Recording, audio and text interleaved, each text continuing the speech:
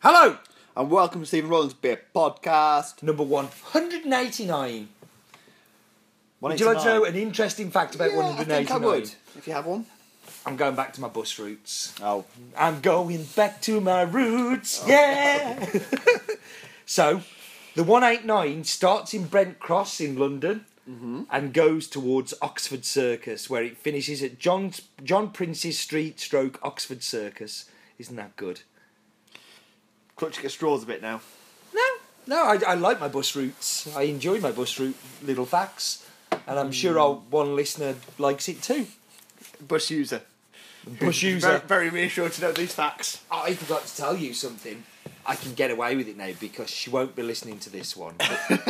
My girlfriend was listening to our last podcast and I got into trouble. Oh. Because I said that the brewing kit that she'd bought me for Christmas wasn't a real one. I got into all sorts of trouble.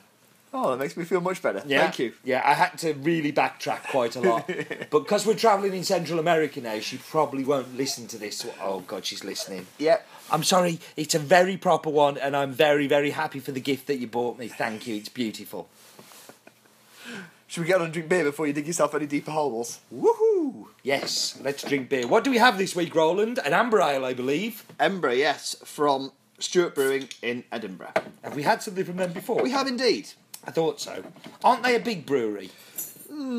Not big, regional-ish, like small regional, I guess. Oh, Like, okay. they are kind of... They're not the one owned by a big brewery, but pretending to be a small brewery. No, these kind of... That was one in Glasgow, wasn't it? Yes. Yeah. No, they started...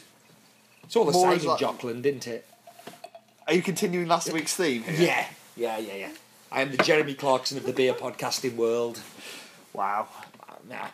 Nobody else claimed that one. No, that's all for It's me. all for you. Yeah. Stuart Brewing, we had them before. They were kind of early into the microbrewery thing and have now kind of fairly substantial. They have got a range which is... Some of it's on the kind of safer side, regional kind of best bitter kind of thing, but they also go a bit into the more unusual craft kind of side of things as well. No wrong with the best bitter. No, they've got a broad range to appeal across a broad range of audience, which is, I think they do well in Edinburgh in terms of local pubs, but also you do see their beers popping up in some of the bottle shops. Not so much down here. I must admit, it's not one I tend to see down in the Midlands very often. Yeah. Doesn't travel so much. Yeah, no, I've not seen much of theirs either, so this is... And I remember that we had one, but I... New branding since we last... Yeah, no, the branding I quite like. A bit too much text on there for me, and it's a little bit kind of fuzzy on the back. Yeah, a bit small. Yeah, bit small, but the actual front part I quite like. Yeah. Their logo's a bit generic, but it does its job. But I quite like the label overall. I think Yeah, I agree. I like the impression of the label. I think some of the details, like the actual logo and the And I text, quite I'm like much when keen on. IBUs are on there and stuff Yeah. like that. I do like a bit of geek number on there. Yeah. Yeah. No, that's a good impression, isn't it? Yeah. I certainly kind of think that I'd stand out a bit on the shelf and make me pick it up and have a look at it. Yeah. What percentage is it? Do you know? I believe it was 5.5. Was that right, or have I remembered that wrongly? 5.0. 5.0. There we go. IBU's 37. It's weird that the IBUs is in bigger text than the ABV, but yeah. I mean, what is an amber ale? Go on, educate me. It's one of those big nothings. It's like golden beers. It's up there with. It's a beer. Golden beer, textured like sun. This is my singing episode. Oh no! Yeah, It's a musical episode. We didn't want this. yeah. Stephen Rowland's Beer Podcast, the musical. We should have been there's cancelled. something people wouldn't pay to see. There's the subtitle. We should have been cancelled. We already are. Yeah. Amber ale is very sweeping. Like, you can get away with pretty much anything. Anything, as long as it's not super pale and not black, I think you can get away with whatever you want. It can be hoppy, it can be not hoppy. As long as it's not, really pale or really dark, you're kind of all right. Yeah. Yeah, I mean, for me, it's a little bit wishy-washy for 5%. Yeah. Like, I'm very surprised it's 5%. It doesn't have a great deal of substance. There's no real presence there. Do you know There's what I mean? not much of much. No. There's a little bit of... It's kind of lacking body. It's a bit thin. There's a little bit of bitterness. A little bit of hops, but not a huge amount. Yeah, There's a little bit of malt, definitely but not a lacking huge some hop. amount. It's definitely lacking some tang in there, you know. In fairness, I would happy if it was maltier as well. Yeah. Like I'm amber ale could, I guess to me quite often they are quite malt bomby, and this is not a malt bomb. No, it's not chewy. It's just a bit.